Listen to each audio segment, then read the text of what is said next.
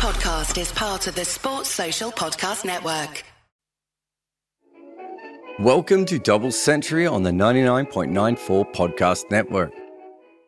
On the 20th of July 1909, a group of important-looking men from 3 countries were huddled together for a meeting at Lord's. The ICC had been formed just over a month ago. This was their first meeting since, and they're planning their first ever FTP, Future Tours program, and a World Cup. The chair of the meeting is Lord Harris. The MCC is represented by Lord Hawke, Australia by Les Poitevin and Peter McAllister. South Africa by Shrimp Lusham Gore, or Levison Gower if you're reading it phonetically, and a gold tycoon called Abe Bailey. Bailey isn't officially part of the South African Cricket Association. He's there because he has been granted the permission to express the views of this association. If you don't understand what that means, it's that he's so rich his words mean as much as the boards. He is at this point one of the most wealthy people on the planet. He's what they used to call a Randlord, super rich people who control mining in South Africa before the wars. By 1936, his wealth will be estimated at £10 million. And what did he use that for? Well, this man bought South Africa their first test victory, built the ICC, and through his own racism, kept cricket from growing.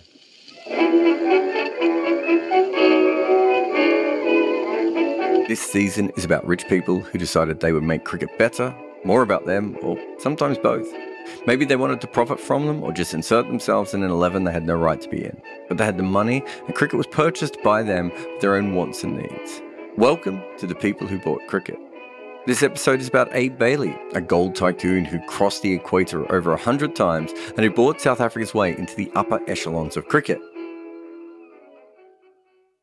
Abe Bailey was born in South Africa in 1864. He lost his mother at 7 and was sent off to study in England soon afterwards. This is when his affinity towards England really began. By 17, he was living back in South Africa. In 1886, he moved to Barberton in pursuit of gold mines. In 1894, he was heading a bunch of them as the head of the Bailey Group. He soon became one of the richest men in the country and developed business ties with then Prime Minister Cecil John Rhodes. It was Rhodes who mentored Bailey to join politics. Bailey was so devoted to Rhodes that he named his daughter Cecil and his son John. Yes, he named his daughter after his male friend. Bailey was part of the Rhodes Reform Committee, linked to the notorious Jameson raid. He originally got a jail sentence, but eventually got away with a fine. He then would go on to fight in the Boer War. When Rhodes died in 1902, Bailey immediately bought his ranch in Rhodesdale. He contested the elections from Rhodes' former seat, Berkeley East, and won unopposed. These attempts to imitate Rhodes did not elude, anyone. Vanity Fair magazine labelled Bailey Rhodes II, and he did not object to that. By then, he had been active in several sports. He was one of the best racehorse breeders in South Africa, and he had won both middle and heavyweight boxing contests. He was a fox hunter and a pheasant shooter as well. And of course, he played cricket. He was a medium-pace bowler who played for Transvaal in South Africa and the MCC in England. 3 of his matches for Transvaal got first-class status. In those, he took 11 wickets at an average of 18.27. Considering the era he was bowling, that suggests he was handy, but maybe not as sensational as those numbers sound today. And his cricket career did not continue, but Bailey's wealth had helped him gain a position of power within the South African game. He was a staunch imperialist, and over the years, he would travel between South Africa and England a lot of times. In fact, he crossed the equator on 104 occasions, probably more than almost anyone else alive. It was his dream to establish his beloved South Africa in a place of prominence in Britain. Travelling between the 2 countries helped him realise that to impress Britain, South Africa really had to rise in the British game. The seeds had probably been sown in his own mind when he was watching 11 cricketers thrash 22 people from Johannesburg in 1888-89. He told Bernard Tancred, the best South African batter of that period, "We must set ourselves to beat the Englishmen on equal terms." And these were not just the empty words of a 24-year-old. Bailey appointed the legendary English bowler George Lohmann as Transvaal coach. If you're not aware of George Lohmann, he's the test bowler with the lowest bowling average ever. He also employed Frank Mitchell, who would be a future South African test captain. In 1902-03, the Australian board was reluctant to send a team to South Africa. They just didn't see it as that worthwhile. They also weren't that confident about the money. Bailey assured them £2,000 for a 1-month trip. They came directly from England, got off the boat and played. Such was the allure of that kind of money. In 1907, some South African cricketers wanted to pull out of the tour to England on financial grounds. Bailey immediately paid them £80 each.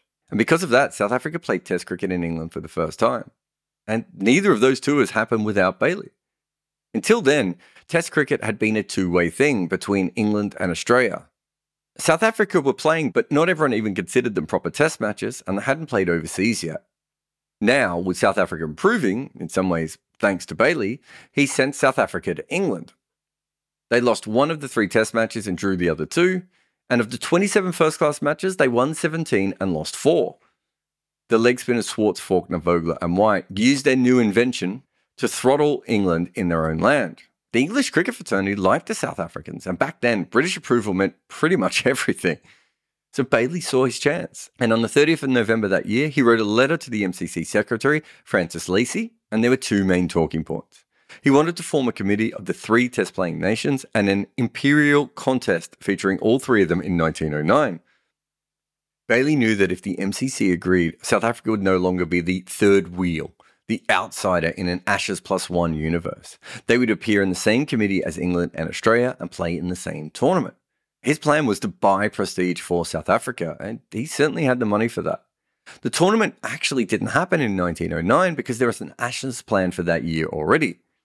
And also, while England was really impressed by Bailey's money, it didn't seem to win over the Australians in the same way. But Bailey was not going to give up. In that same 1909 summer, with an Ashes test going on, a meeting was held at Lord's. This was attended by Lord Harris and Lord Litchfield of the MCC, Leslie Poitevin of Australia, Shrimp Lucian Kaur, and G.W. Hilliard of South Africa. The meeting was chaired by Lord Chesterfield. Just by the amount of lords there, you get the idea. There's a few heavy hitters. And these people helped form the committee that Bailey wanted to. They called it the Imperial Cricket Conference, or as you now know it, the ICC. And you had to be part of the British Empire to become a member. And if you're wondering how long that name stuck around, it wasn't until 1965 that it became the International Cricket Conference.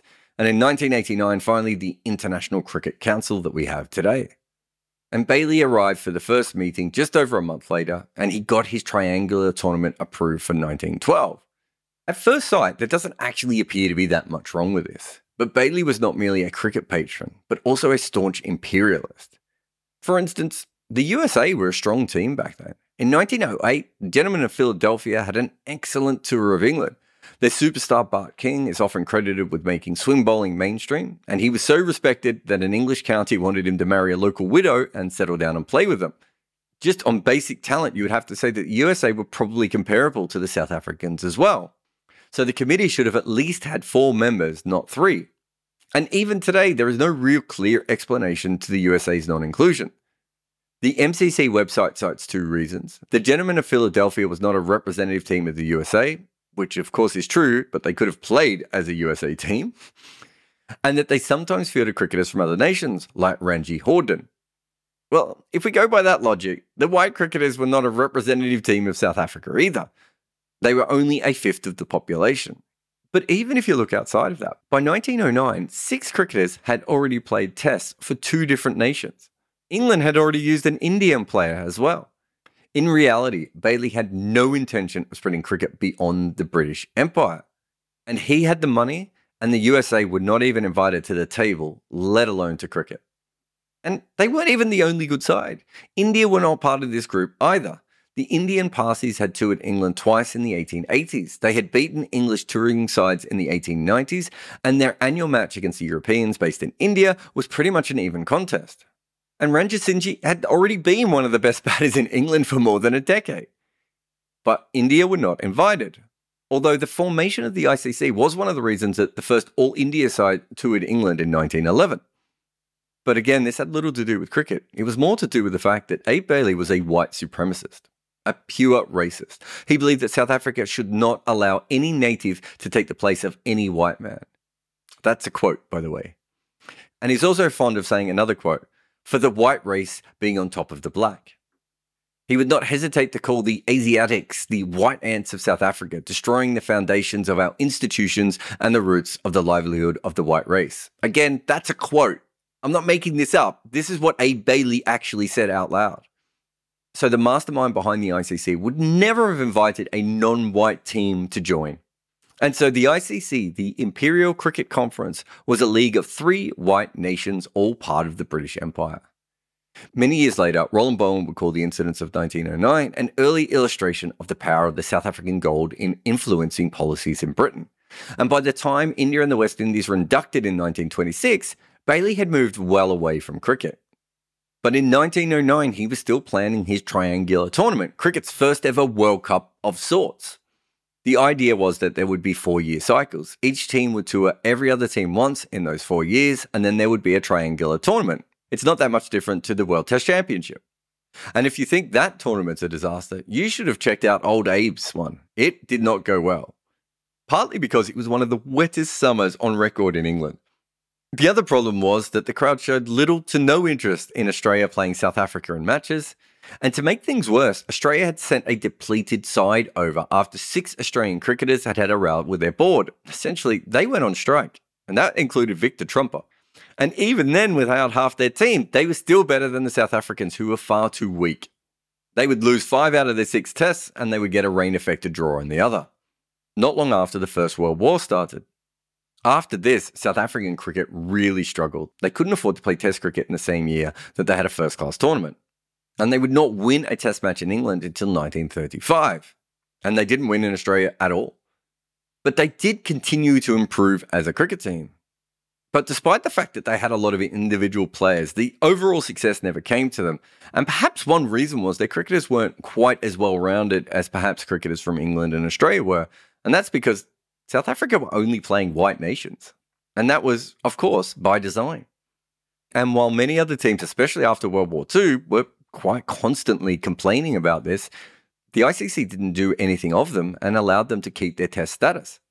Despite not playing non-white teams, it took the Basil D'Oliveira affair really to change cricket's mind. And even then, Cricket Australia was still trying to play South Africa at home.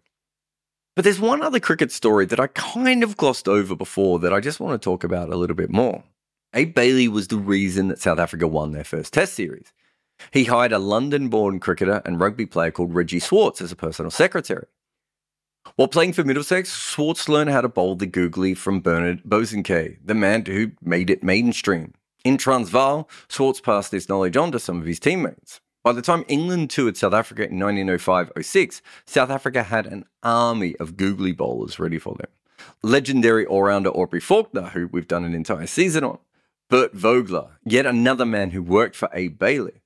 A batter called Gordon White, and of course, Reggie Swartz himself. Those googly bowlers helped South Africa beat England 4-1. These were the first tests and then the first Test series that they ever won. Abe Bailey played cricket and we can only assume that he loved the game. But his main interest seemed to be in getting South Africa on the world stage. And that is why he spent so much of his own money ensuring that Test cricket had 3 nations.